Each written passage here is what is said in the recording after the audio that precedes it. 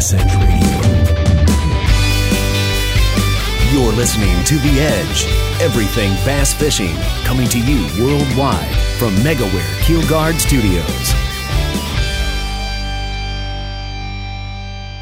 Knock, knock. Who's there? Bass Edge. Bass Edge who? Bass Edge here with you. Hey, Aaron, what's going on? Dude, maybe I'm slightly delirious. I don't know, but I had to go with the knock knock joke. Welcome to the June 1 episode of Bass Edge Radio. Kurt, that's what I appreciate about you. You just never know what's going to come out of your mouth, even after 353 episodes of At the Mic with you. Yeah, so keeps it interesting. And speaking of keeping it interesting in 353 episodes, every single one of those has been brought to us by MegaWare Keelguard, our great partners in Ogden, Utah, but of course the manufacturers of so many products that all of us owning personal watercraft, it basically solves a problem, Kurt. We've talked about it many times. First do-it-yourself keel protector, the battery guards, the flex step, skate guard, so many things. So anyway, yeah. List goes on. It's hard to remember. Always coming out with new products too, so that's exciting. You know, they got something new, every now and then, and always some upgrades. So I really like that. Yeah, be sure to visit them at keelguard.com. Kurt, a lot of exciting stuff going on. I believe we had our first Wisconsin Elite winner, and not only did he win, it was a thrashing. It was a thrashing. Caleb Cuphall, 17-pound, 14-ounce margin of victory there at the BASS Elite Series on Lake Guntersville, the second largest margin victory ever in the Bassmaster Elite Series history. First would have been Patrick Walters, who has been a previous guest on our show. He had a 29-10 margin at Lake Fork just last year in 2020. So interesting stats there, Aaron, and congrats to Caleb. Also, shout out to Jason Abrams, now a two-time MLF Pro Circuit champion out at Lake Eufaula, knocked the door down, fishing up the river. Aaron, the river dominated over at Lake Eufaula. You would think late May, or I guess it was mid-May. I can't even remember. I'm still at a fog from how poorly I've executed my last three events. We had to talk about that. Rick Clunn actually had I'm kind of going on a tangent right now, but Rick Clunn had a post about tough tournaments and tough stretches. And I read it with heart to heart because I've had some tough tournaments and tough stretches. The toughest 3-tournament stretch in my fishing career, as a matter of fact, Aaron. But not dwelling on that, because what I really wanted to bring to attention at Lake Eufaula was that Jason Abrams went against the grain. Most of the top finishers, many of them fished up the river. And you would have thought Lake Eufaula, mid-May, brush piles, down lake. Not the case. So no, and Kurt, I want your thoughts on this, but I can speak for kind of the Missouri region. Things are late, and my experience has been in talking with other guys. For instance, there was a solo pro being a few weeks back now, but during practice, Bobby Albert, one of my good friends, he was there practicing and rolls in and practice water temp is in the low 60s. I'm leaving to go to Truman here next week for the upcoming MLF BFL event, and I anticipate the waters. Yeah. Well, I don't know about sight fishing, but certainly it's not going to be. I don't think they're going to be in a high recovery post spawn, right, to where they're keying in out on the brush piles. You'll probably have some out there, but when you're looking at those percentages or the masses that we're going after, just odd times. Yeah, it is. You take again, going back to that Guntersville event just last week, the Caleb and, crushed it there, flipping shallow. Typically, you're going to see some offshore bite toward the end of May at Guntersville, and there were fish spawning, guys seeing fish on beds. And so I saw Dylan Hayes, fishes the MLF Pro Circuit. Follow him on social media. He posted just a couple days ago a fish on a bed at Lake Ouachita in Arkansas. That's nuts. That's nuts. Yeah, it's almost southern. It's kind of mid Arkansas, kind of southernish Arkansas though, kind of mountainy, but still, it's Arkansas in late May. But neither here nor there. Keep that in mind, Bass Edge listeners, when you're going out fishing, things are behind all over the country, it seems. Keep that in mind when you're establishing your patterns, thinking about strategies before you hit the lake. So something to certainly take from a lot of tournaments and things that we're seeing out there on the water. Things are definitely, what do you say, Aaron? 2, maybe 3 weeks behind, maybe 2, at least 2, right? I would say 2 is a very safe bet for sure. Yeah. All right, well, great stuff there. So, Aaron, we've got a fantastic show coming up. Our Seg B, something a little different for this episode. Y'all hang in there, listen to that. It's going to be talking about some trolling motors with probably one of the best marine dealers in the industry to talk about that stuff. So y'all stay tuned for that. Yep. And right now, we're going to an awesome ProtectTheHarvest.com tackle tip. Y'all hang in there. Aaron and I will continue another great episode of Bass Edge Radio right after this.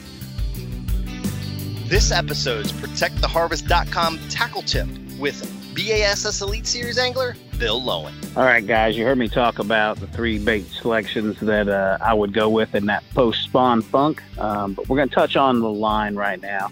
To me, 3 baits that we're talking about is a swim jig, a finesse popper, and a frog. Those to me are baits that you're going to fish on braided line. I like Seaguar Smackdown braid in the Stealth Gray. Typically for me, I'm going to run that 30 or 40 pound on my swim jig. I like a lighter braid than a lot of guys like because I want to get the most action out of that jig that I possibly can. On my top waters, whether that be the finesse popper or my walking style baits, I'm going to go with typically a 20 or a 30 pound braid on those. And then when you're up there in the junk throwing that big frog, that Optimum frog, I'm going to go with a 50 pound braid when we're up there fishing in the junk. So remember this, if you're fishing those top waters and that swim jig, definitely go with braid. You don't want to use that fluorocarbon line where you get a lot of stretch because a lot of times those fish are in the junk and you need to get them out. So that's our tackle tip of the week. Awesome, Bill. Thanks for that tip. Brought to you by ProtectTheHarvest.com. First by land and now by sea. For years, Lucas Oil has been a staple in high-performance vehicles on both the road and track. Now, from the makers of Lucas Oil comes Lucas Marine products, specifically engineered for marine applications. Protect and lubricate your marine inboard, outboard, or high-performance boat with Lucas Marine Engine Oil or Lucas Synthetic-Based Oil. Learn more about the complete line of Lucas Oil and marine products. Visit lucasoil.com. Nitro Performance Bass Boats. Get pro-level performance with the Nitro Z18, the official boat of Major League Fishing. The Z18, with its nimble handling and versatility, sports many of the features in the larger boats in the line, like a Guardian Live Well, a heavily insulated cooler, dual 8-foot rod storage, and our smooth and fast NVT hull. Every Nitro boat is laid out to do one thing very well: catch fish. Enormous front decks, up to 45 square feet on the Z21, allow maximum mobility when battling unruly bass, and feature low-profile gunnels for ease of skipping, pitching, flipping, or landing fish. Nitro Performance Bass Boats, pure fishing machines.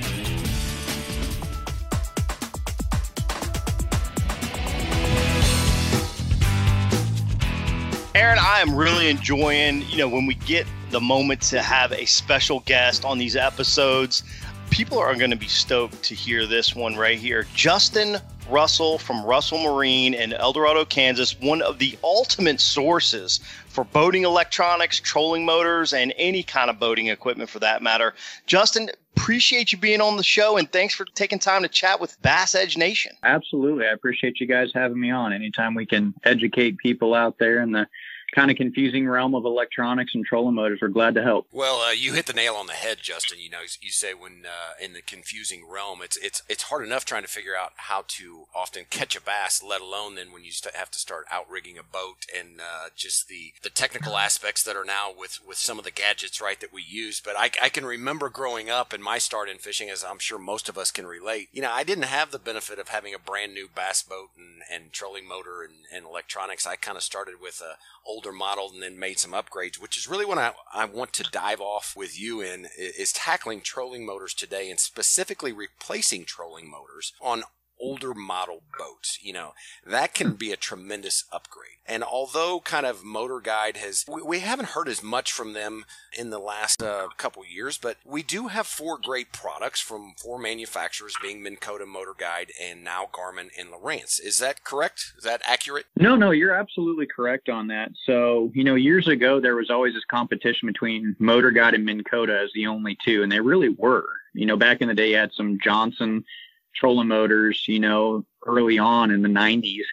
But what we're seeing here is kind of this revolution of the electronics manufacturers are realizing how important it is to have trolling motors in their lineup that pair with their units that they offer. So it's pretty neat to be in the industry right now and see all this going on. And it's a good time for the consumer, because when you have this kind of competition and new competition that's coming, it creates better product overall. Yeah, Justin, couldn't agree more. You've done some extensive testing, and, you see trolling motors that come in from repair all the time, right? Based on the stats there in your shop, what would you say is currently the most reliable option for a trolling motor replacement if you're looking to upgrade your trolling motor? It's pretty even from what we've seen currently. I mean, they're all good, don't get me wrong. And when you're building thousands of trolling motors and shipping thousands of trolling motors, you're going to have some bad ones show up in the bunch for sure. But the most reliable we've seen is definitely going to be the Garmin Force and the Lowrance Ghost trolling motor. They're kind of even. Haven't seen a lot of issues. Ultrex has kind of had some issues when they first came out, not seeing as many issues on that, but it's been out on the market for 3 or 4 years now as well, too. So what we've kind of come to see, though, is you've got some new technologies in there with brushless motors versus brushed, the Ultrex being brushed, the Motor Guide trolling motor being brushed as well. When you have these new brushless stuff, they're going to be a little bit quieter, going to have a little bit more thrust, more power, and they're going to last a little bit longer, so they're a little bit more efficient. But from just a reliability standpoint, I don't think you can go wrong with either the Garmin Force trolling motor or the Lowrance Ghost. Both are excellent trolling motors. Both had some issues early on when they first came out, but both manufacturers were extremely good about, don't try to fix it. We're going to replace it. We'll send the customer or send us a replacement for the customer, mount a new one on their boat. They want to get the old one back and see what's gone on. So props to both of those manufacturers to be able to just satisfy the customer, get them back on the water, not really have to mess with a lot of stuff, and not have to do a lot of trial and error. I mean, when you think about it, Motor Guide and Minn Kota have been out for decades, 40, 50 years. So to see a company that is completely new to trolling motors, being Garmin and Lowrance, and being as successful as they have with that trolling motor, with the reliability that they've had, it means they've done a ton of research and a ton of testing to improve upon what's been out there on the market. So I'm pretty impressed just from those two manufacturers to be able to see them come to market in a fairly short amount of time and to be as successful as they have and not have the failure rate that I would have expected to see, honestly, just because they haven't developed a trolling motor before. So that to me is pretty impressive that they've been doing a lot of things right and they've been doing a ton of testing. Correct me if I'm wrong, Justin, but I think what I heard you say there, that you don't necessarily have any fears whatsoever with the new brushless technology that has kind of came around into the trolling motor manufacturing. And obviously there is a quietness factor, that I'm hearing what you're saying on that aspect. Are there any negatives when you look at the brushless versus the brush technology on older style technology? No, not really. Keep in mind the brush versus brushless technology has been out in other industries, specifically like tool manufacturers and stuff like that for a long, long time. A lot of these new drills and drill drivers and stuff in the construction industry have been brushless for a long, long time. So the technology's kind of been proven in another industry before it was brought over. The main thing that you gain by having a brushless is we don't see the interference. Over time, an older Motor Guide or Minn Kota, you'll start to have some customers complain like, heck, I'm starting to get a lot of interference on my graph, and I never saw that before. It's brushes that are, going out, or the trolling motor's just getting worn down and a little bit just overall more noisy, and that's where we're seeing the interference. We're not really running into that with the new brushless trolling motors at all. So that's one of the main benefits of it is just over time, we're not seeing that interference show up on the graph that we sometimes see with some of the other older motors. That's super cool. I'm still running an Ultrex at the moment, and I like it. It's a good motor. Interested to move maybe in my next boat to one of those brushless models. I feel like there, as you mentioned, Justin, some advantages that I'm not able to see, obviously, but once I'm in a user mode of those, I'll be surprised of how much the technology has improved my, maybe my game, as far as electronics and stuff like that. Really interested to dive into, you mentioned earlier about, the electronics companies coming into, obviously, the trolling motor industry, specifically, well, we know, Minn Kota, obviously with Johnson, I think it's Johnson Controls, with the Humminbird and their electronics platform. Then you have, obviously Lowrance with the Lowrance electronics platform, Garmin with Garmin electronics platform. Do you feel like today's time, when you choose a trolling motor, you're essentially choosing electronics? Or do you feel like there is still movement within using some different electronics with other trolling motor manufacturers? That really depends on the customer, and how we drive that is, or how we gauge that is, are you happy with your current electronics now? And are you just wanting, say, a trolling motor that's going to hold you in place? That is a price dependent. So I truly feel that Motor Guide is kind of the oddball out here in the aspect that they do not manufacture their own electronics that pair up to the trolling motor. Now, they integrate with Lowrance for connectivity.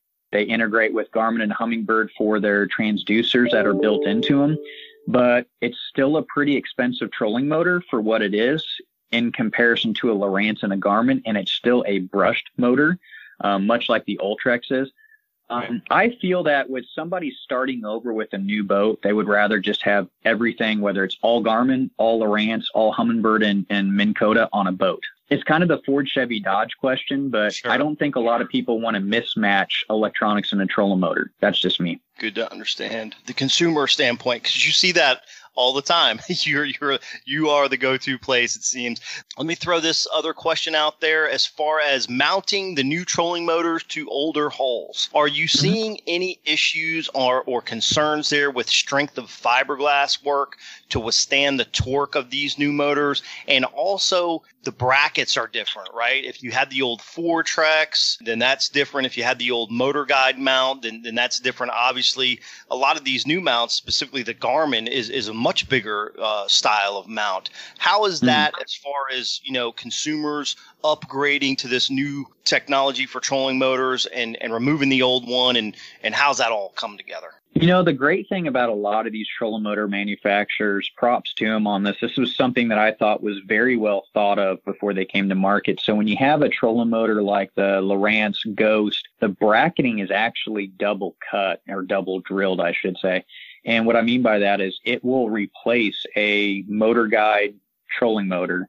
It will replace a Minn Kota trolling motor and use the same hole pattern. So that way, if you're pulling off like a Fortrex trolling motor or a Motor Guide Tour 109, you're not going to have to drill other holes into the front deck of the boat. Or if you have to drill a couple, it's not a big deal to have a couple. You're not going to have a front of the boat look like Swiss cheese necessarily, like we kind of saw years ago and stuff. And, as we continue on in this industry, as boats, advance as well too, we don't see a lot of boats in the mid 90s anymore, at least through our shop. We see a lot of early 2000s still that come around, but most of those are composite decking now. They're not seeing a lot of wood in them anymore. So, if there's issues on the very front end, it's been something that's been going on for a while. I don't see it as a cause of replacing an older trolling motor with a new one. If the damage is already there, it's been done and been working for a while.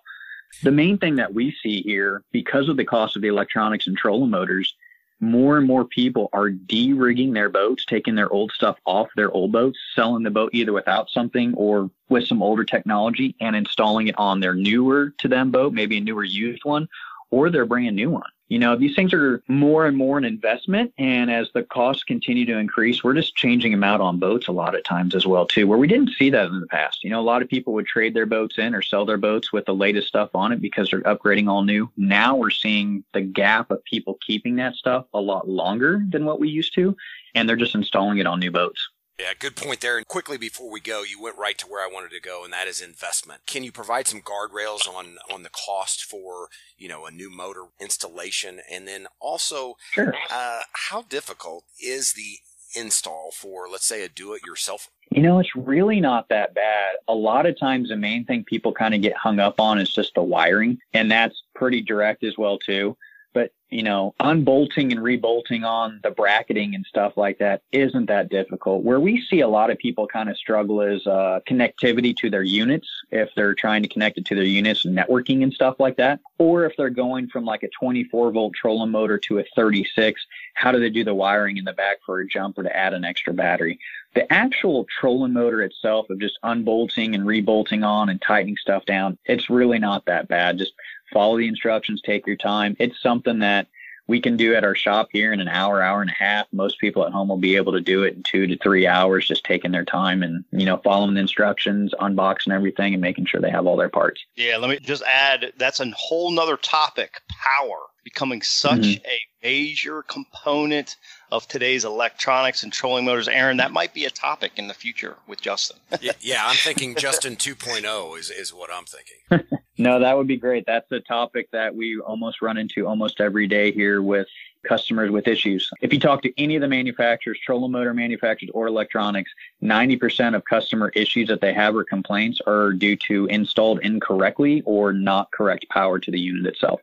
Very good to know. Well, before we get out of here, can you let listeners know how to tap into a lot of just your resources that I've been kind of the benefactor of watching several things, as well as, for somebody like me, I have no interest in trying to figure out how to do jumpers and that in the back of my boat. Leave that to the professionals like yourself. How can people find you? No, absolutely. We're on social media on Facebook, Russell Marine Products. You've got our website, of course, russellmarineproducts.com. And, of course, our YouTube channel. We've got a bunch of product reviews, comparisons, installations, and stuff like that. So that's on YouTube. It's Russell Marine Products. Yeah, great stuff. And I got to give a shout out to the YouTube channel there because Russell Marine Products gets the equipment almost before anybody else, and they're able to put it on a boat and do a YouTube review. So a lot of times you get your information first right there from Justin at Russell Marine Products. Justin, thanks so much for being on the show. We've got to run. We've got a featured angler in our Lucas Oil Angler Spotlight coming up next. Bass Edge, y'all stay tuned. Aaron and I will return in a moment. This is BASS Elite Angler Kyle Wilcher. This is Bass Elite Series Angler Bernie Schultz. This is BASS Bassmaster Elite Angler Stetson Blaylock. This is MLF BPT Angler John Murray, and you are listening to Bass Edge Radio. You know the importance of protecting your investments, so why use anything else other than the original and toughest DIY keel protector for your boat? MegaWare Keel Guard. Grinding sand, abrasive rocks, and concrete ramps are no match for our exclusive contoured edge and patented technology. MegaWare Keel Guard keel protectors are made tough and made to stick. Their do-it-yourself installation takes less than an hour, providing the longest-lasting, most dependable keel protection for your boat, guaranteed for life. Developed specifically by boat builders offering the best keel protection in the industry. Also from MegaWare Keel Guard, Skeg Guard, Flex Step Pro, and Pontoon Guard. So give your boat the performance edge. Put on the protection the pros pick. MegaWare Keel Guard.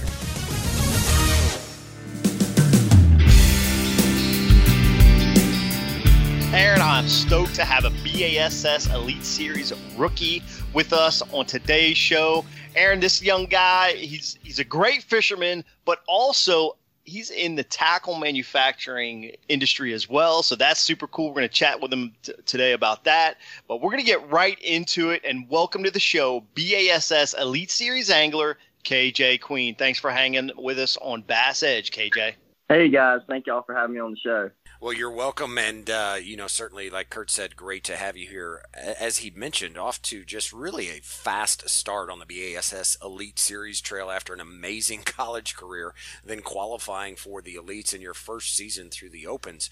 Now right in the hunt for your first Classic qualification with 2 Northern events remaining. And after all of that, how does it feel to be a professional bass angler, KJ? Man, it's honestly a dream come true. I mean, ever since I was little, all I could think of was being a professional fisherman. And, you know, to actually be here and be on this level and to get to compete and do it, it is a dream come true. And, you know, just to be out there fishing against the guys that I look up against and, you know, like you look over and you're sitting there about to blast off. For example, I was at Loudon the second tournament, and I look over and I see Rick Clunn, and he's over there sharpening his hooks. I'm like, dude, that's intimidating right there, but that's one of the coolest things I've ever seen, you know.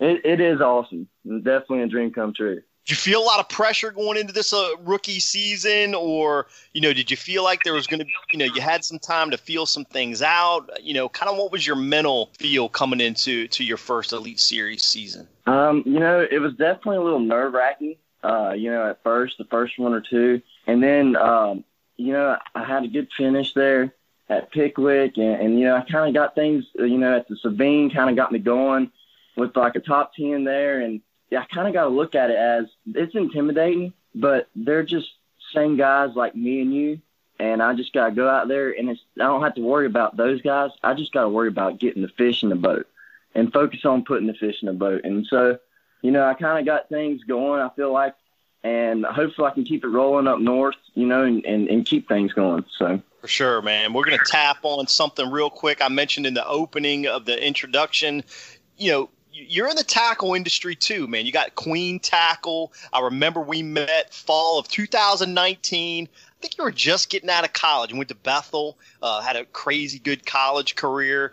And, you know, you were getting ready to jump into the Opens in 2020. Your tackle, the Queen Tackle, won Best of Show, Aaron. It won Best of Show at Pittman Show that year.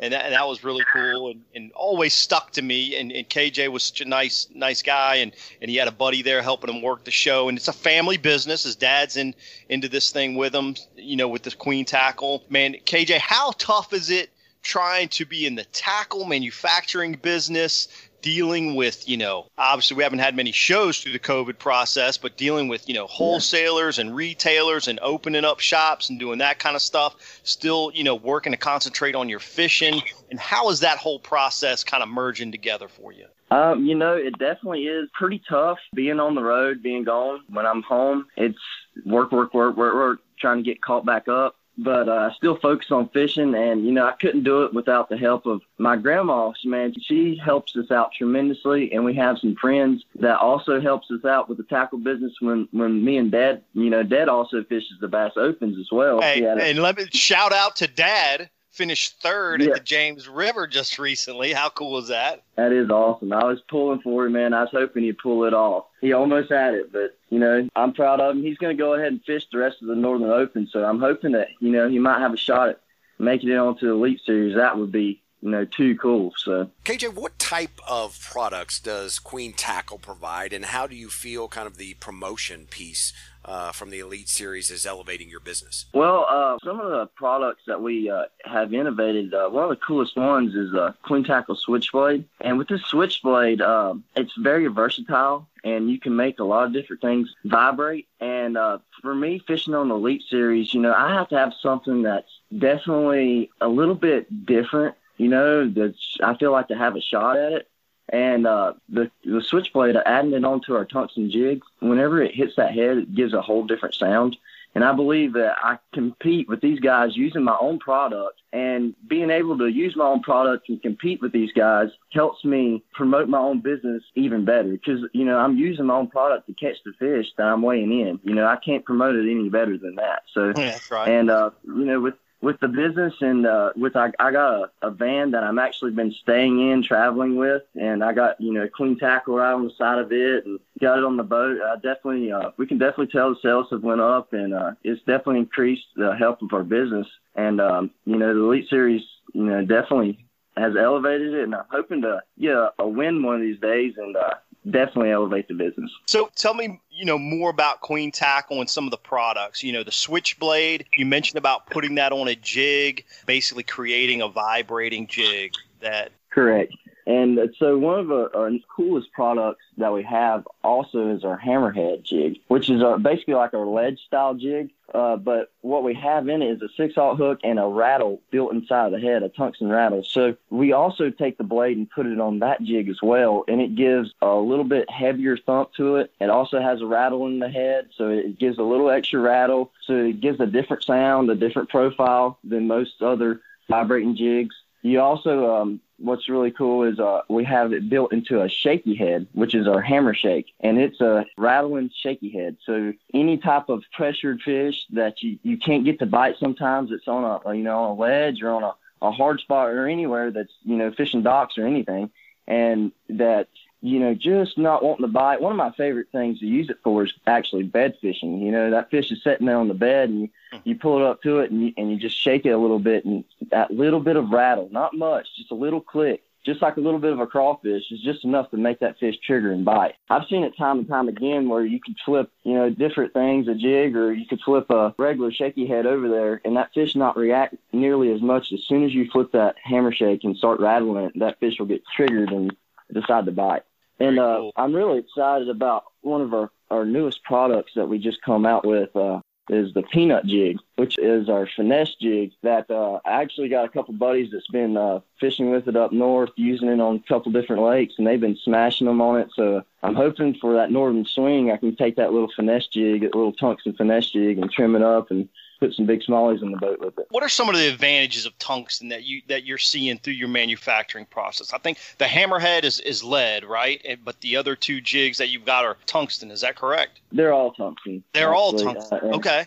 Correct. We also make we do tungsten weights and tungsten swing heads and regular shaky heads as well. But so one of the coolest things about tungsten, so it's like 40% denser than lead. So whenever you hit anything hard, any rocks, any shells, that tungsten's always clicking. It always has that little bit of an extra click to it. And then whenever it hits these things, you can feel it. You get the extra sensitivity out of it as well. So a fish in his, naturally, a crawfish, when it crawls across the bottom or whenever it clicks its tail, it has that little bit of a click to it. So whenever you hop a jig or like say our hammerhead, it has the rattle in the head. You can get out on a deep ledge.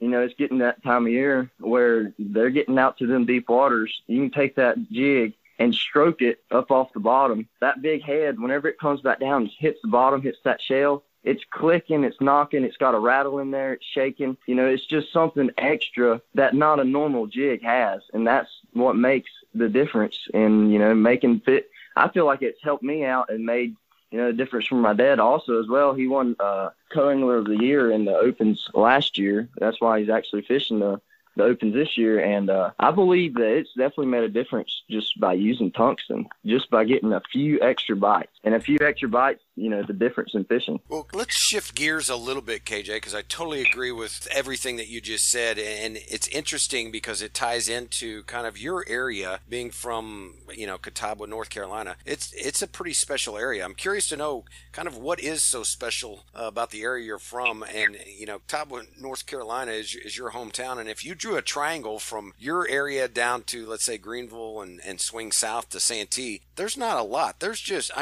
that is a stacked area of amazing anglers in that region. It is. It truly is, man.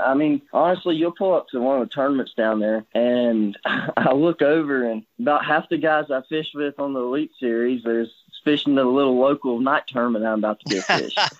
Right. You know what I mean? Like it is like it's, there's Hank, Shane Lineberger, Shane LeHue. There's several of them. I can keep on naming them all off. But honestly, dude, all the tournaments that we pull up to at the house, you look and half the guys that show up, they're either a local pro or a traveling pro or, just a stick, one of the two. So you got to bring your A game, definitely. And that goes for, all the way down into South Carolina and all them other lakes. Like you have a CBC or something like that. And them guys know how to catch some fish, no doubt. Can you pin it on what's going on in that area? Is there something in the water, or what do you think it is that? Man, I think what it has to do with, I don't know if this is true or not, but a lot of times I feel like the areas that, if you look where really good anglers come from, are areas that have places where a lot of fish are caught. So like if you look at, places like that's are really, really tough areas that people don't really catch many fish, maybe one or two when they go out. There's not as many anglers coming from that area, but look like at Texas, like that place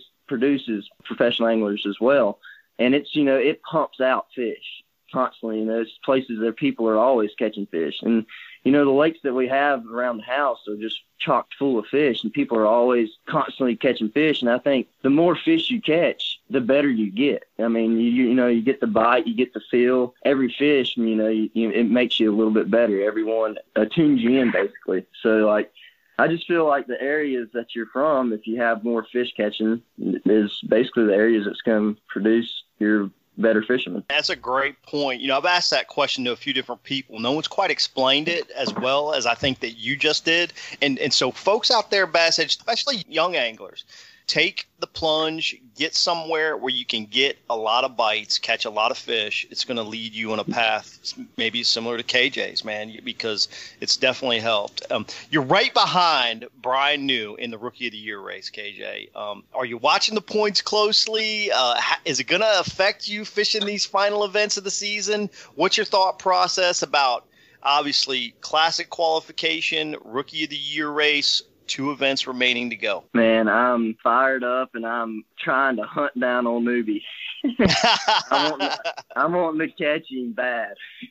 I'm definitely watching them points close, and man, I'd love to make it to the Classic. That'd be a dream come true for me, and and to win that Rookie of the Year, that would also be a dream come true, man. I mean, I'm close. I'm right there, 8 points behind. I'm right there at it, so I just gotta stay in it. Keep fishing hard. Don't let the pressure get to me. I'm just gonna focus on, go up there and go catch some big old brown fish, maybe some green fish too. So just try and go out there and put them in the boat. It's gonna be fun to watch, man. We're gonna take a short pause in the action. We're gonna power pole down. Y'all stay tuned. Bass Edge Radio will be right back with more from KJ Queen, chatting about his favorite early summer bassing techniques. Y'all stay tuned.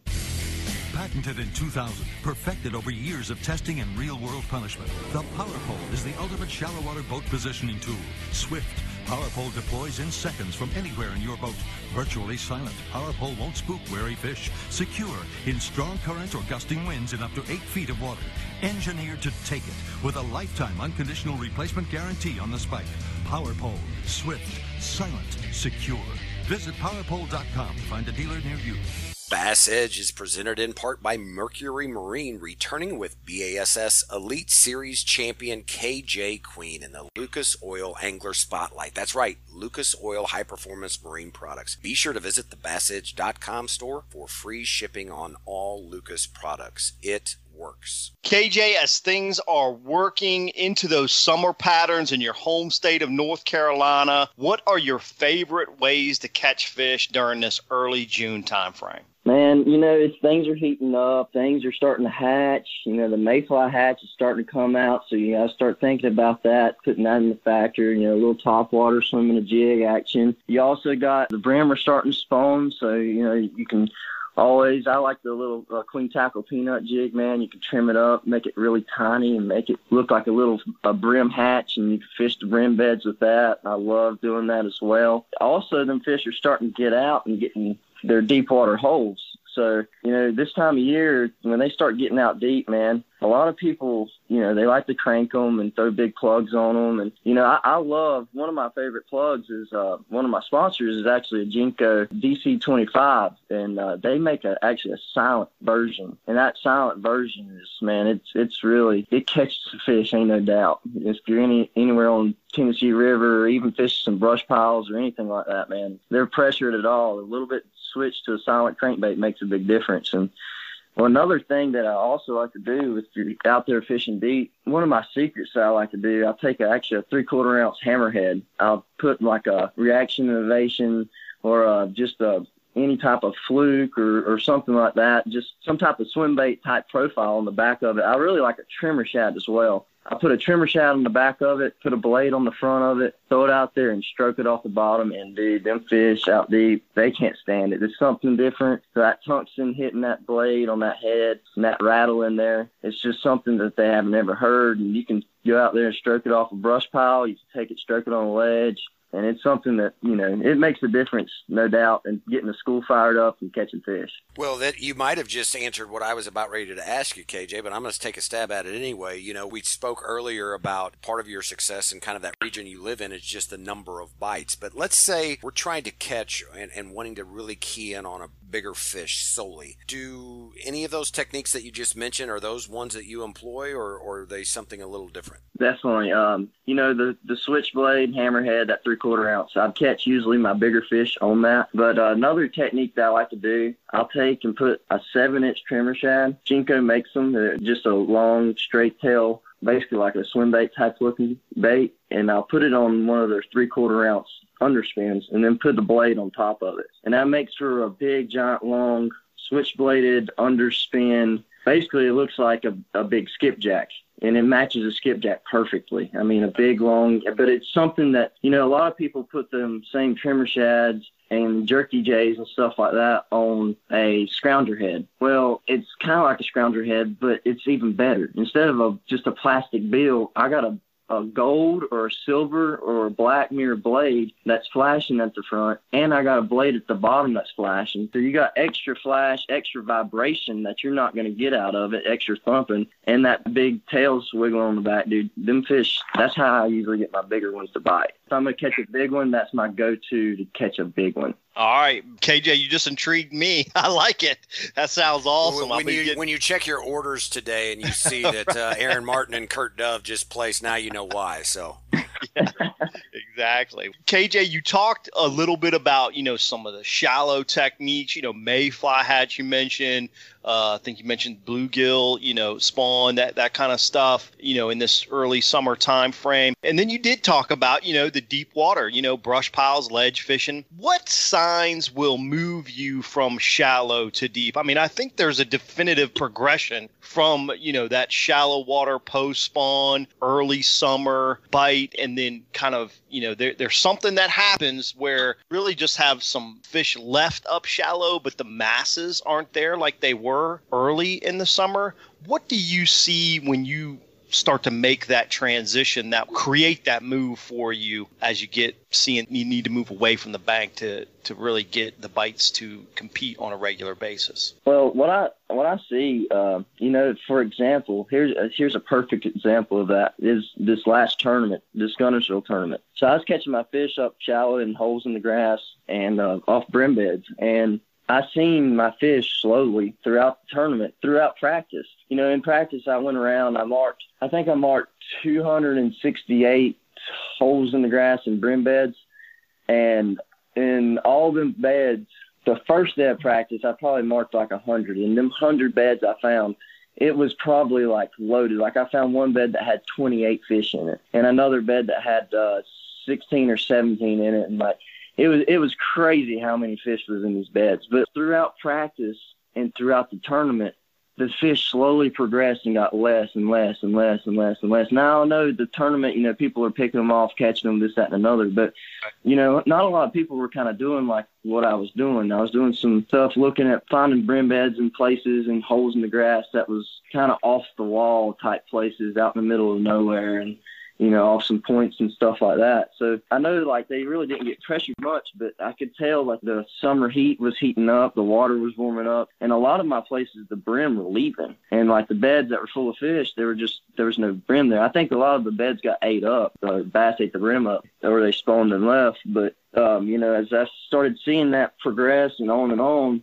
day 3 of the tournament, I pull out and I'm like, man, I feel like my fish are starting to leave my beds pretty strong. Like, I'm still catching some. Like, I'm still catching them decent, but my bigger ones aren't there. So I pull out, and I'm like, man, there's one of these points sticks out, like a midway, halfway out little point, like that should have some fish on it. I marked a few on it the other day in practice, and I was talking to my marshal. I was like, let me pull up here and fish it. I was like, I pulled out my crankbait out of my box, my Silent CD25, and I fired it out there, cranked it down there, boom, one smoked it.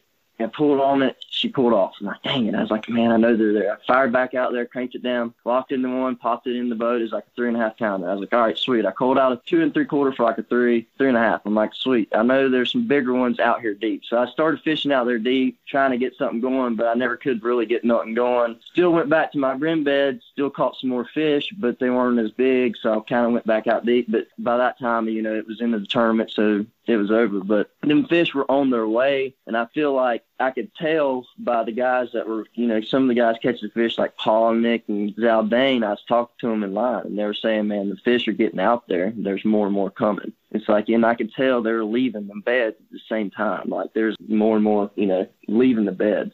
So. One question I do have, and Kurt, you can chime in on this too, because I'm sure there's differing ways to do this, but you know, you had mentioned, KJ, you marked 200 and some beds. So when you pull into a lake like that, right, and you've got those beds marked, when you leave that event, do you go through and delete all those waypoints, or how do you keep all of that straight within your electronics? Well, actually, I got them on a separate card. Well, I actually had a different unit and then used a different unit and then took it off that unit, and I'm going to use it and put it back on a separate unit, if that makes sense. But, so essentially, big story is you're still keeping all those waypoints, and you're just dropping. Yes. Every place that I marked is going to be a place that I go back to Guntersville in the fall time, in the winter time, and in the springtime, and I can catch them off all them hard spots, because all it is hard spots and shell beds. So every one of those places is a place that I can catch a fish off of. So I just marked 260 places I can go back and catch a fish in the spring or in the fall. There you go, Aaron. Waypoint management, critical aspect. Good stuff. KJ, man, it's such a fun interview. It's time for a listener question. This segment brought to the program by Nitro Performance Bass Boats. This question was sent in by Cameron Dunnington from Louisiana. And figuring that you got some spotted bass over there in the Carolinas, thought you could help Cameron with this question. What are tips to help find spawning spotted bass, either Alabama strain or common northern spots?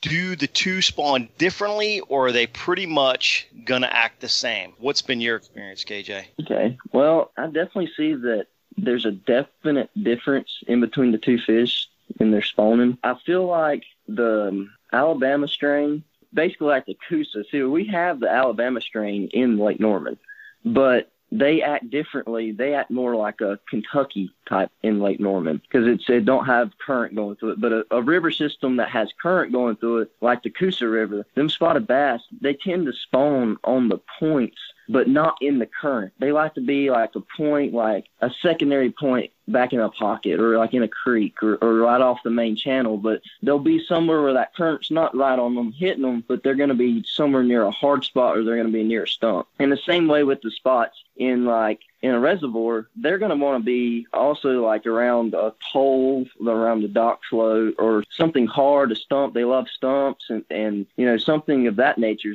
something hard to spawn around and have shade at the same time. They also like things that's vertical as well. But as long as they have something to spawn around, they'll spawn around it on the main channel. They'll spawn back in a creek. They don't care. As long as the current's not hitting them, there's no current on them, they'll lay their eggs anywhere. They'll spawn out in the middle of the lake on a little rock island. You know, it don't matter where they spawn at. As long as it's got a hard bottom, them spots will spawn on it. So it sounds to me like your thought process, which I couldn't agree more, is that if there's a hard spot, that's where they're going to be. If you're talking, you know, Cameron asked about the Alabama strain, obviously you're looking at more of a current situation in those type of fish and those geographic regions, and they're going to definitively move out of the current. Not necessarily way back in a pocket or anything like that, but some kind of hard spot, maybe close to the mouth of where current is original, which is their primary living habitat. Whereas if you take a lake like Norman, they could be anywhere, on a dock in the back of a creek, on a dock on the main lake, on a point on the main lake, next to a brush pile on the main lake. But the critical thing, it sounds like, hard bottom is the player. Yep, correct. Hard bottom and structure. Some type of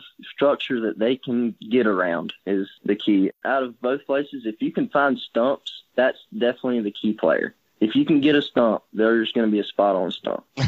There you go. I like it. Gentlemen, I love this part of our show because the listener questions, KJ, as you can tell, I mean, we've got some pretty intelligent people, and they press the pros like yourself. You know, they stretch the bandwidth of the brainwaves there a little bit, and you did a great job of answering that, and certainly I learned something. But Cameron, we do need one more thing from you, and that is to be sure to log on to BassEdge.com, click the Claim Your Prize tab, fill out the information, let us know that you heard KJ answer your question on episode 353, and we will get the Bass Edge gift sent directly to you. Continue to remind our Bass Edge listeners, keep sending these great questions to the show. You can do that via our website, BassEdge.com. Just click the Ask the Pros tab. You can send us an email, support@BassEdge.com, and always active on the Facebook and Instagram handles. You can leave us a comment of a question there as well. We could pick it off to be the next question on the show, and you'd win a gift from Bass Edge Radio. So keep firing them in. Well, KJ, it's certainly been a pleasure getting to know you here throughout the course of our episode, and look forward to staying in touch with you. Any final remarks or things that you want to leave Bass Edge Nation with as we begin to shut this episode down? Man, I just appreciate y'all guys having me on the show, and I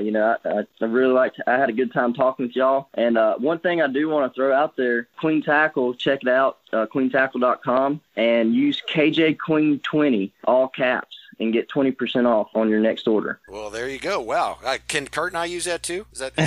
Hey, sure. All right. We own it. All right. Awesome, KJ. Thanks for offering that to the listeners, and I'm sure anybody that can log on will take advantage of that. And super appreciate, again, taking time out to be on today's show. I know your schedule is really, really busy. Look forward to seeing you again somewhere down the road, and obviously wishing you the best of luck on the remaining 2021 BASS Elite Series season. Look forward to seeing you in that classic qualification, and hopefully, Rookie of the Year. Knock it down, bro. I appreciate it, guys. Y'all hang tight, Bass Edge Nation. We will be right back in just a moment. You know the importance of protecting your investments, so why use anything else other than the original and toughest DIY keel protector for your boat, MegaWare Keel Guard. Grinding sand, abrasive rocks, and concrete ramps are no match for our exclusive contoured edge and patented technology. MegaWare Keel Guard keel protectors are made tough and made to stick. Their do-it-yourself installation takes less than an hour, providing the longest-lasting, most dependable keel protection for your boat, guaranteed for life. Developed specifically by boat builders offering the best keel protection in the industry.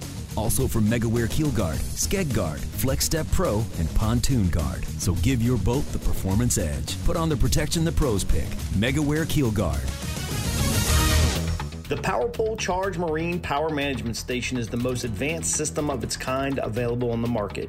It does the work of 3 devices, a traditional battery charger, a charge on the run, and an emergency start system, all in one compact unit. The Charge lets you run your boat's accessories the way you want to run them by allowing you to monitor and control your power usage through the PowerPole app. It automatically devotes power to the batteries that need it the most for maximum efficiency. The new Charge from PowerPole. Power where you need it, power how you need it, power when you need it.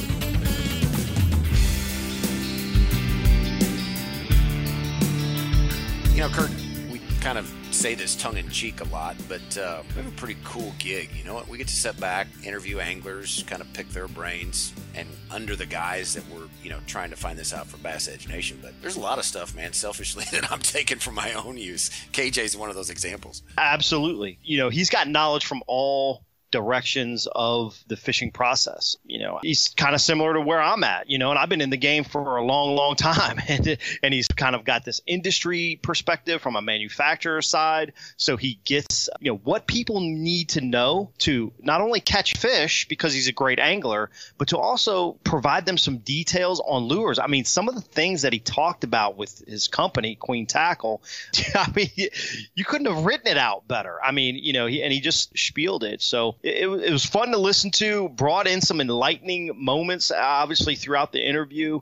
The other thing I really liked is when I asked him about the AOY race, he's like, yeah, dude, I'm looking at the points.